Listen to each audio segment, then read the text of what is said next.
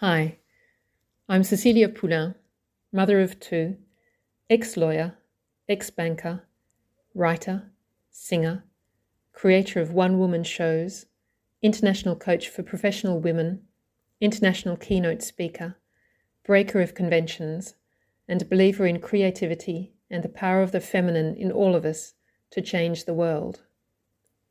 Welcome to Diary of a Writer, where I talk about how I write and read some of what I write. I really hope you enjoy it and that it encourages you to develop your own creativity in whatever form that may take.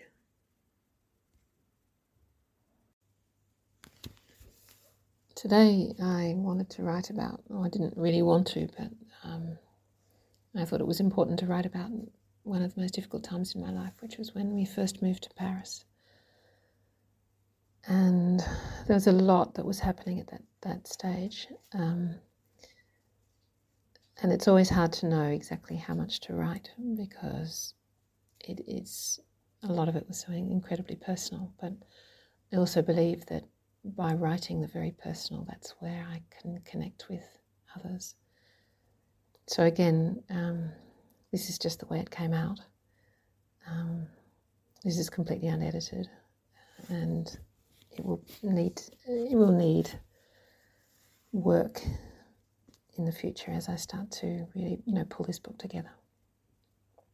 So here we go. I am 29. I know I am 29 because I had my 30th birthday in France. It was one of the worst birthdays of my life. My husband worked as a consultant and was away from Paris for 3 or 4 nights a week. On my birthday, he came home and went straight to bed. There was a bag full of various medicines beside his bed. That was my 30th birthday. We were in a doctor's surgery on Glebe Point Road in Sydney. My husband will be leaving for Paris in a few days, not on holidays or in business, but to live. Once he has found a job, I will follow. The results are not good and confirm our worst fears. It will be difficult, if not impossible, for us to have children naturally. A mixture of relief at knowing and desperate disappointment and fear of the uncertainty of the future. We're in a doctor's surgery in Paris. The doctor is an IVF specialist. His offices are on the Champs-Élysées and have plush, deep blue carpet on the floor and statues placed in alcoves and original artworks on the walls. The overall impression is of wealth, vast wealth. His inner surgery is dark, like a cave or an expensive, exclusive restaurant. It speaks of intimacy and hushed private conversation and deals being done and power. The doctor's hand, when I shake it, is surprisingly soft, a hand that has had moisturizer applied to it every day. This surgery does not speak of caring for the individual or kindness or putting the patient first. Despite all this, he's a good doctor, competent, but competence doesn't get us there. I'm in another doctor's surgery in Paris. This doctor does scans. I've been having blood tests every day or so, and the level of whatever hormone that might be is going up, as are our hopes. It seems that I am pregnant. We're trying not to hope too much, but it is difficult not to. This doctor squeezes the gel out of the tube onto my stomach and moves the probe backwards and forwards across my skin while she watches the screen. There is a heartbeat. She swings the screen around to show me. It's faint, but it is there. This will all turn out okay in the end. I start to imagine how our baby will be. Will she lie in my arms and look up at me with blue eyes like mine? Or will she have brown eyes like my husband? A few days later, I'm in the same doctor's surgery.